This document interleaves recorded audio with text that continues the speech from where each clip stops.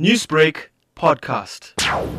I am truly honored and privileged to be part of this committee. So happy that they actually thought and chose me to represent our country. For me, this is a dire need in terms of what is happening globally, but more important, what is happening within communities that are so vulnerable. Sulosh, this particular committee actually focuses on social change, and Minister Mkhize has said individuals must be prepared for the battle surrounding COVID-19. Within your new role now in the Ministerial Advisory Committee, how do you plan on creating unity during a pandemic like this? We've got a long way to come in terms of what we're doing right now. COVID has created another crisis, a crisis that none of us have expected, and it's something that we all need to work together with. Working on the ground, I must be very honest, we've seen people really come together to try their best to work in unison so that we have a collective approach in terms of approaching COVID and how we deal with the pandemic. Speaking about working together, collective discipline and cooperation has allowed for the flattening of the curve. How is your organization, Daughters of Africa, coming on board with this? We've worked extensively with communities. We've actually noticed there are many communities that are left behind. We've seen them under bridges. We've seen them really next to affluent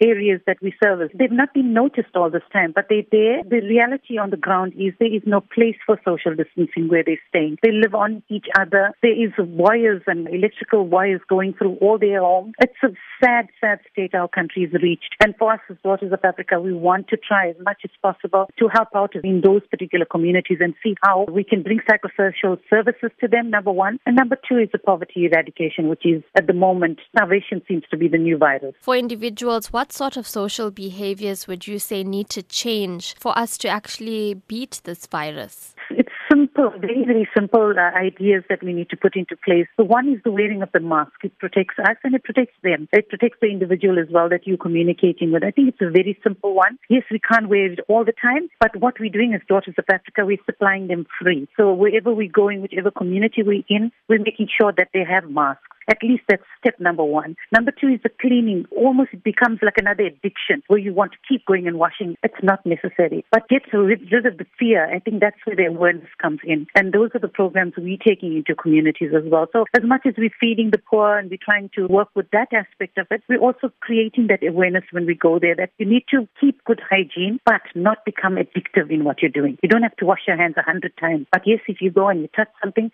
then you go out and you wash your hands again. Newsbreak, Lotus FM, powered by SABC News.